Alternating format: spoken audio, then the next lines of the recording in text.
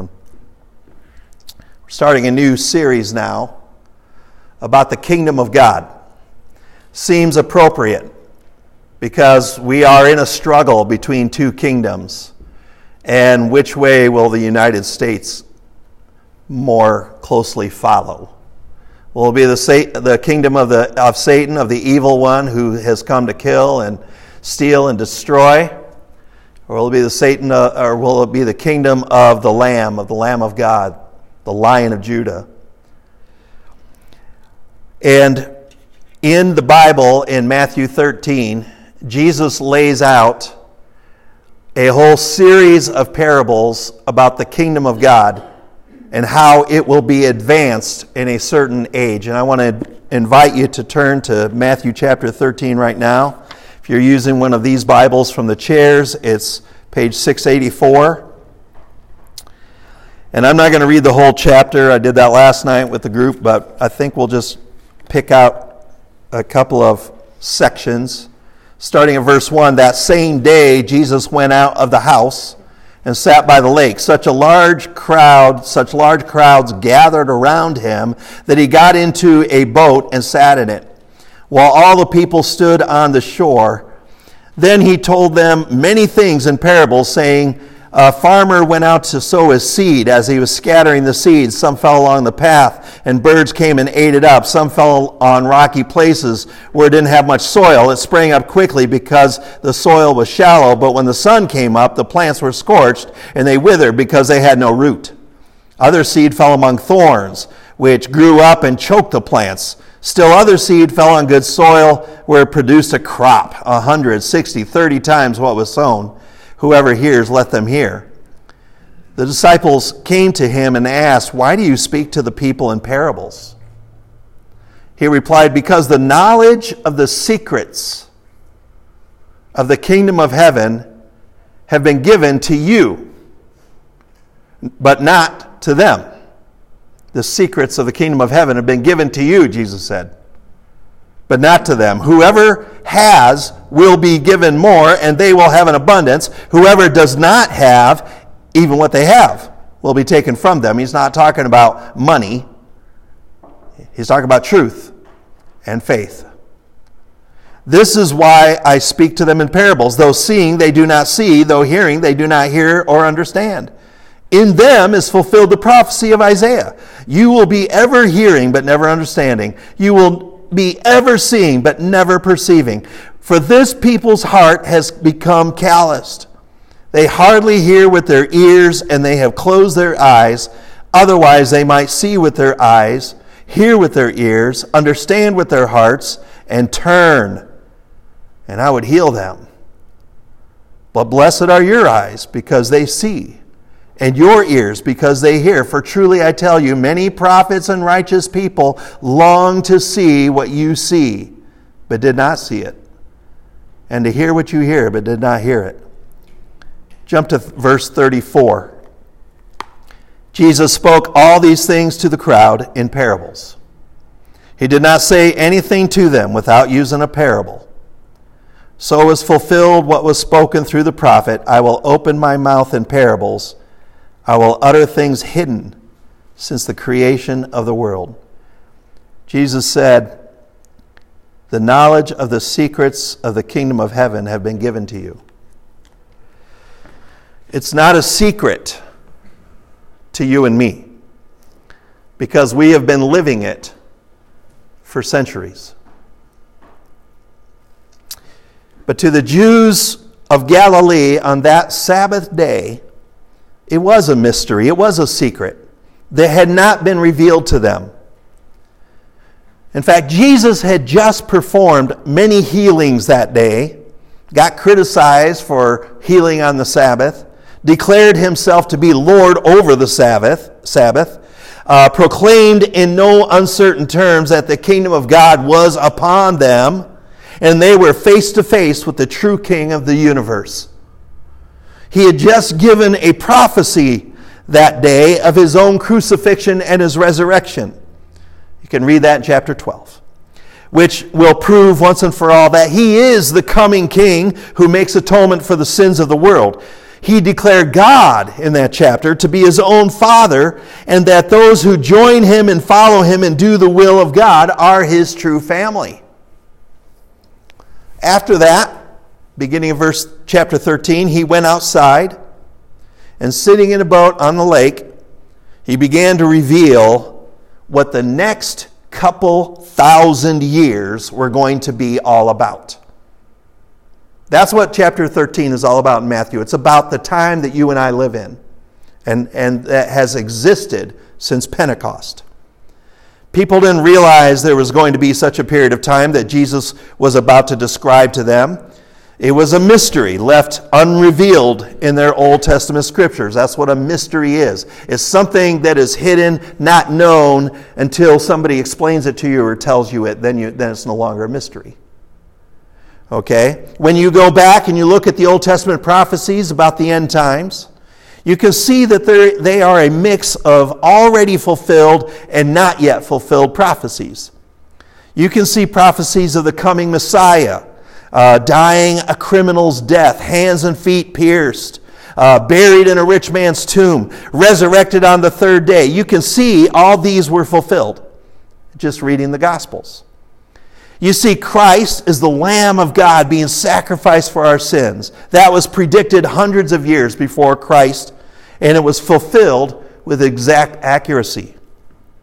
What you don't see, though, is the fulfillment of Christ coming back as the Lion of Judah, the Lion of God, bringing final judgment and the end to all the wickedness and corruption in the world. We don't see that yet. You don't see the fulfillment of all Israel receiving their Messiah, which is predicted, and becoming spiritually alive in Christ. Those prophecies have not yet been fulfilled. So you have the fulfilled prophecies and the unfulfilled prophecies right next to each other in the same books, in the same verses. Zechariah 9 says that Israel's king was going to come to Jerusalem humbly riding on a donkey, and God would end war, establishing peace throughout the whole world.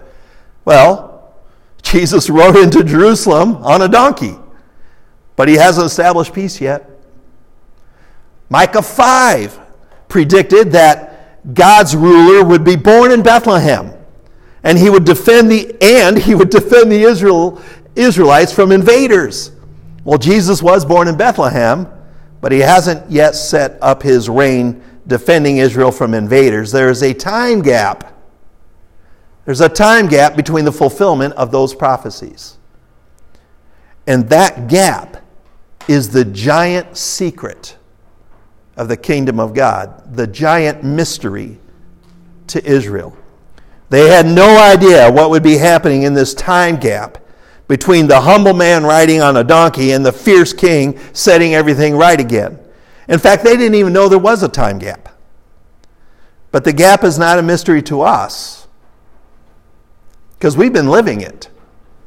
We live right there in Matthew 13. But you might ask, why was there a gap at all? Why does it exist? Why is this big, long gap between these prophecies being fulfilled? Why did that have to happen? Why weren't the prophecies fulfilled in their entirety instead of kind of half now, half later, like a layaway plan at Walmart? Why wasn't the kingdom of God made manifest with the first coming, the first advent that we're getting ready to celebrate come December of Christ? Very simply, the gap was created and necessary for two reasons. One, because Israel rejected their Messiah. With the coming of Jesus, they rejected him. And you see that in the chapters just before chapter 13. The rejection starts to amp up. Secondly, God's eternal plan was always not to just redeem Israel, but all of the world. Israel was to be a lamp to the whole world of God and be kind of the holders of his revelation and truth. They started falling down on the job, and then they rejected the Messiah altogether. So because Israel rejected their king, they were not going to be able to bring the message of the kingdom. You see, all throughout the book of Matthew, Jesus had been clearly shown and demonstrated and proclaim that he is the king over the kingdom of God. He's the king of the Jews, but he's the king over the kingdom of God, which is the universe. And he is the coming Savior, and he is the Messiah predicted in the prophecies. Matthew 1 through 12 are all about verifying who Jesus is. You can see it. Chapter 1, it verifies that he was born of the messianic line, of the line of David, all the way back to Adam, the line of the great King David. Chapter 2, he's affirmed to be the king by the Oriental truth seekers, the Magi. In chapter 3, John the Baptist affirms that he is the powerful one who baptizes with the Holy Spirit. And the voice from heaven at Jesus' baptism declares, "This is my son with whom I am well pleased." It verifies who he is. Chapter 4, he verified as the king, the true king of the universe by conquering Satan and healing disease and casting out demons. In chapters 5 through 7, the Sermon on the Mount, Jesus verifies his own kingship by speaking and teaching as an all-wise king. In chapters 8 through 10, he affirms his kingship by the amazing miracles over the forces of nature, even raising people from the dead, and even as it becomes more and more apparent that he is the powerful king of all the universe, the opposition and rejection of him by the Jews starts to increase and intensify. The rejection, the opposition. In fact, that day that Jesus was healing on the Sabbath, you know what the Pharisees were doing? Plotting a murder. They were criticizing him for working on the Sabbath. What were they doing? Plotting a murder. Jesus's. We get to chapter 11. He finally calls out like the Israelite towns for their rejection and refusal to repent, saying if Sodom and Gomorrah had heard this preaching and had met me, they would have repented. And in chapter 12, he boldly declares that it is by the Spirit of God that he drives out demons so that the kingdom of God is upon you. You can know it. He's saying the king is here, I'm him. He verifies chapters 1 through 12. He is the king of the universe. He's the king over the kingdom of God. So Jesus is verifying his kingship, and Israel is increasing their rejection. And by rejecting their king, Israel is essentially putting themselves, follow this, what Israel is doing by rejecting their king, their Messiah, they are putting themselves on the sidelines of redemptive history. They were the center of it. It's all about Israel in the Old Testament. Now they're kind of on the sidelines, and we got new players on the field. They were called off the field and put on the bench. No longer are they going to be the primary players of bringing the light of God's salvation to the whole world. No longer will they be the ones to represent and proclaim the kingdom of God to the human race. One day, they will believe in their king.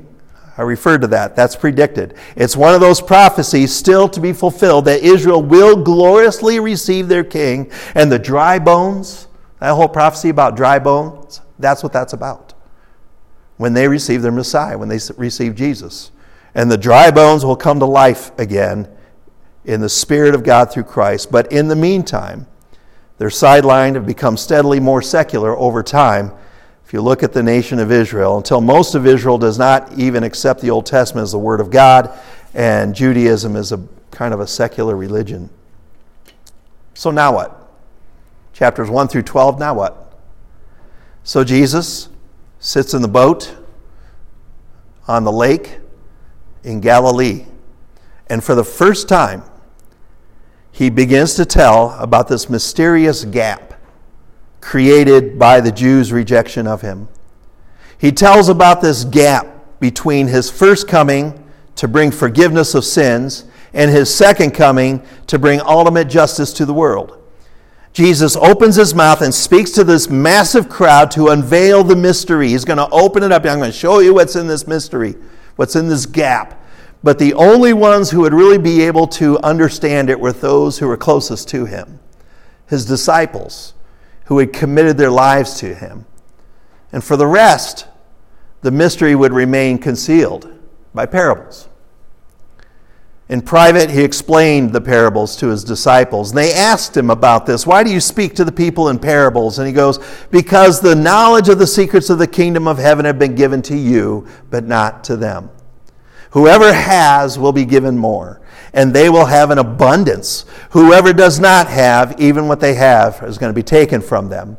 This is why I speak to them in parables. Though seeing, they do not see. Though hearing, they do not hear or understand. So, in other words, he's saying to those who put their faith in him and acknowledge him as their true king over all kings and receive him as their coming Messiah, he would explain the meaning of the parables. He would give them insight and knowledge. But for all those who rejected him or only came for the free food, the parables would just seem like mildly interesting stories. But the truth of what he was revealing about the next couple thousand years would remain completely unknown to them. To those who had faith, more faith would be given. To those who received truth, more truth would be given. To those who refused faith, they would lose their ability to believe. To those who received their king, more of the kingdom would be revealed. To those who rejected the king, the kingdom would remain hidden. So in the parables of Matthew 13, Jesus lays out the truth of the time gap in the end times prophecies. This time gap has been noted by biblical scholars and church historians. They call it the Great Parentheses. This great parentheses. Really, it's all about Israel. And then we have this parenthetical time. And then Israel comes back into the picture. This great parentheses is what they call the church age. And that's the age you and I live in. And our grandparents and our great-grandparents and many generations before us have been living in this church age. The church age is the period in human history when God's primary way of bringing people into his kingdom is through the work of the church and of his son Jesus. The church age is when God works through the church as his primary vehicle to build his kingdom. Throughout the church age, God's kingdom is becoming established in the hearts of more and more and more people. Jesus always knew that he would be rejected. He knew this from the beginning. It wasn't like a mistake. Oops, Israel rejected us. Now what do we do? We need plan B. Go die on the cross. It wasn't like that. Let's start this church thing. Jesus always knew that he would be rejected, that he would suffer, and he would die for the sins of Israel and for all the rest of the world. He knew there would be a church age, so he called his disciples. As soon as he started his ministry, that's how he started it. He called disciples to start following him around and learning about the kingdom and learning about his kingship so that they would be able to become the church and carry the work forward to the uttermost parts of the earth. And he says to Peter, one of those disciples who had affirmed to him, yes, Jesus, you're the Christ, the Son of the living God. And Jesus turns to him and said, on this rock of truth, what you just spoke, Peter, I will build my church and it will advance so forcefully that the gates of hell will not be able to remain standing in its path. It will not prevail. In chapter 13, it is a pivot point in the book of Matthew. It's the point where Jesus shifts from verifying his kingship to the Jews in unveiling the mystery of his kingdom through the church that will come to full realization in the end time. Each parable in this chapter, which is what we're going to go through for the next few weeks in sermons, each parable describes a characteristic of this mysterious period of the kingdom and of kingdom growth called the church age, and what the redemptive activity of God will be like in the world. It's not really a mystery to us because we've been living it for centuries. It's the reality that we've always known. We've seen it played out. To us, it's mostly history. I took a class in college called Church History. It was all about what's happening in Matthew 13. We can read about it in history books and encyclopedias and on the interwebs. But to the crowd standing around Jesus by the lake that Sabbath day, it was a complete unknown. Let me give you a quick overview. The first parable is the parable of the sower. And here Jesus is revealing that the message of the kingdom is going to be spread far and wide. His church will be like the farmer sowing the seed, the message of the kingdom. And some people will have hard hearts and not receive it. Some will receive it at first, but then walk away because of persecution. Some will get excited and start to grow in the faith, but then get distracted and wander away because of worldliness. And some will wholly embrace it and produce great kingdom fruit. Then he tells the parable of the weeds, and he reveals in that parable that the kingdom of God will grow as more and more people receive the king, but also the kingdom of Satan will grow and grow as more and more people reject the king. And both kingdoms will grow up next to each other. They're both going to gain momentum and strength. And in the end, they will be sorted out. You can see, there ain't enough room for two of us in this globe, and so eventually there's going to be a conflict, and we know about that from prophecy. In the parables of the mustard seed and yeast, Jesus reveals that the kingdom will start really small, like 12 guys, and then it will grow and grow and grow to the point of becoming very large and covering the whole earth. Jesus uses the parables of the hidden treasure and the pearl of great price to explain that the kingdom of God and the redemption that pays your admission to the kingdom of God is worth more than everything this world could ever offer you. It's of exceedingly high value.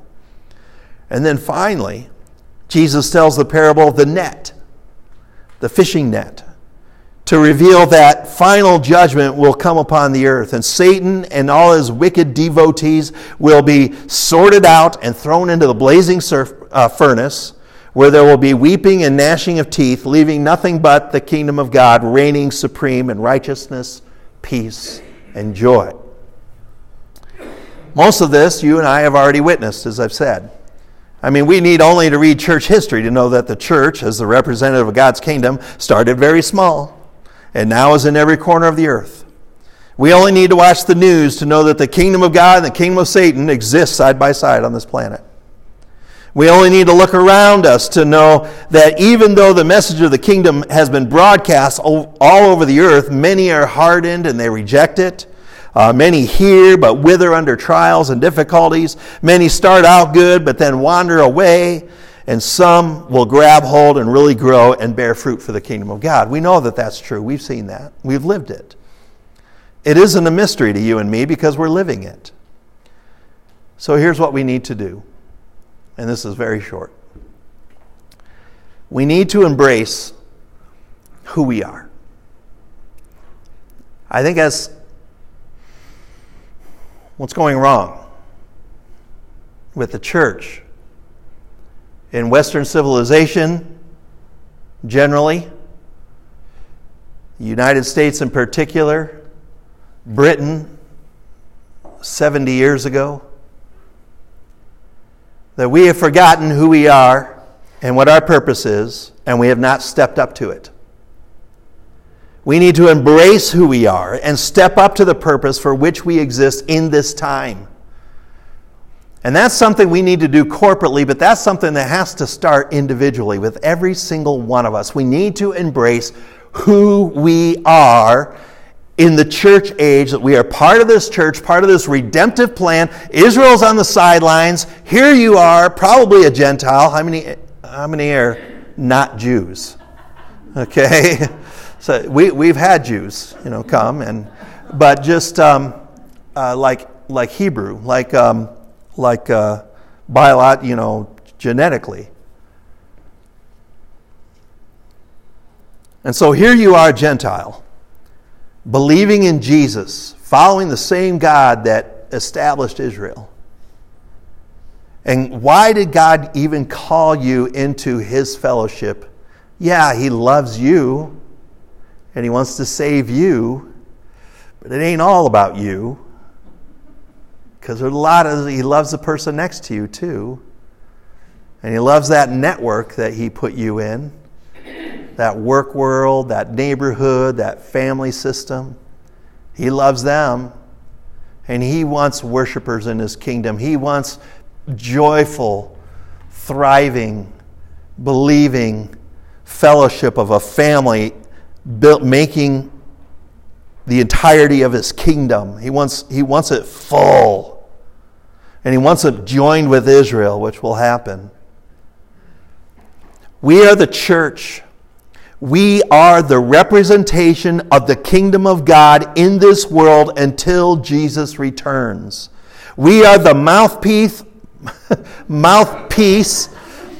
of God's kingdom to proclaim his kingship. We're the mouthpiece. We're the voice.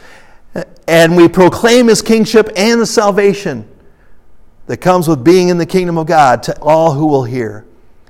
I mean, ask yourself, why were you born during this age and not during the time of Moses or Joshua or David? Why did God make you a human, not an angel? Believe me, you're not an angel. Why did God choose to have you come on the scene during the 20th and 21st centuries? God chose you to be part of his church, not part of Israel. Not the angelic hosts. The church. The kingdom representation on planet Earth for this age. And you and I have a significant role to play during this time that is described by these parables. We are kingdom people, and more specifically, we're the church. I want you to understand that the kingdom and the church aren't the same. They aren't the same thing. Okay, the kingdom of God is the entire universe. There's nothing that God is not king over. He created everything. Okay? That he is king over all creation. He rules over the earth, believe it or not. He rules over heaven. We get that. And he rules over hell. Satan does not rule over hell. Satan didn't create hell. God did. Wrap your head around that one. Satan didn't create hell, and he doesn't rule over hell. Hell is where Satan will be thrown in the final judgment. That's a place reserved for the devil and his minions. Okay? The despicable Satan and his minions will be thrown into final judgment along with his demons and those who refuse the true king. God rules over hell, not Satan. So God rules over the earth as well. But for now, he does not fully exert his rule until the full amount of wheat has grown up. So the weeds and the wheat, they keep growing. And that's what we see. That's what we see in our world. We see weeds, because that's what gets put in the media. But there's a lot of wheat too. A lot of wheat.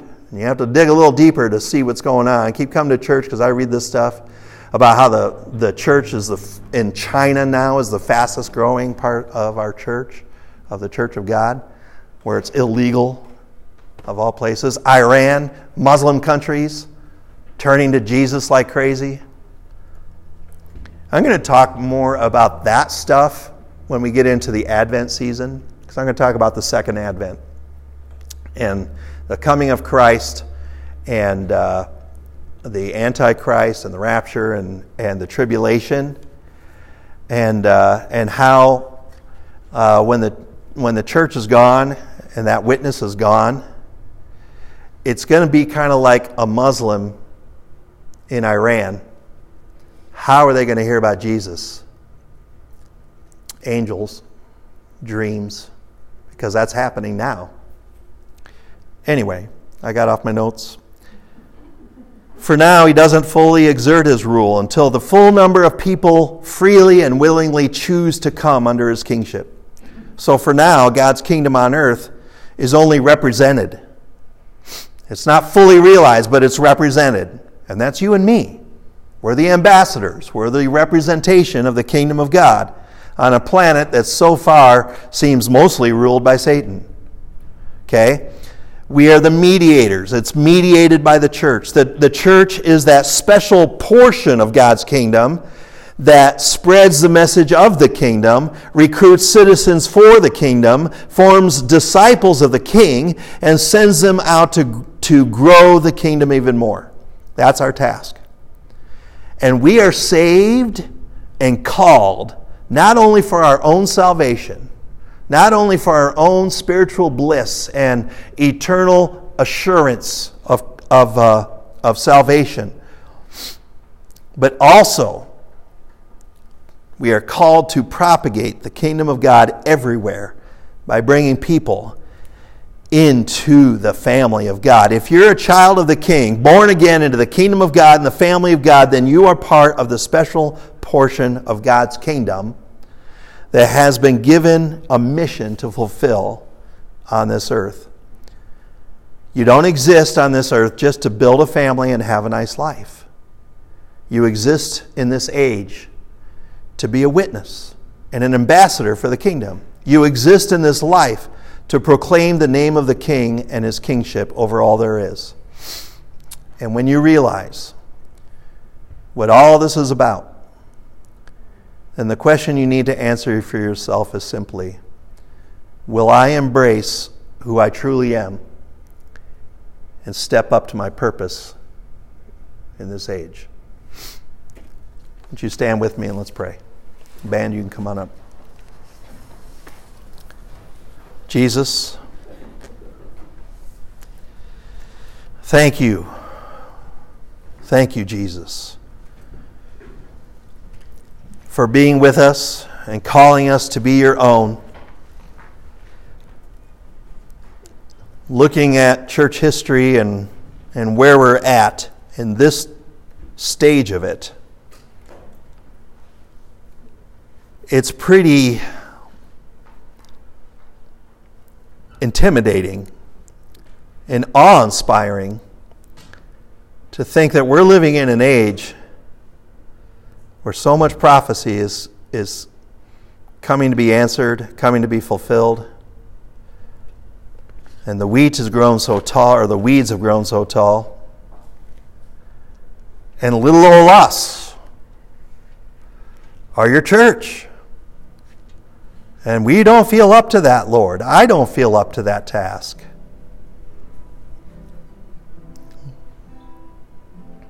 But like your apostle said, greater is he that is in thee than he that is in the world.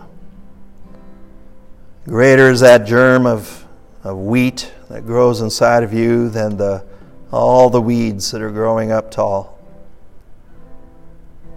Oh, Jesus, help us not to shrink back in fear, but to step forward in faith.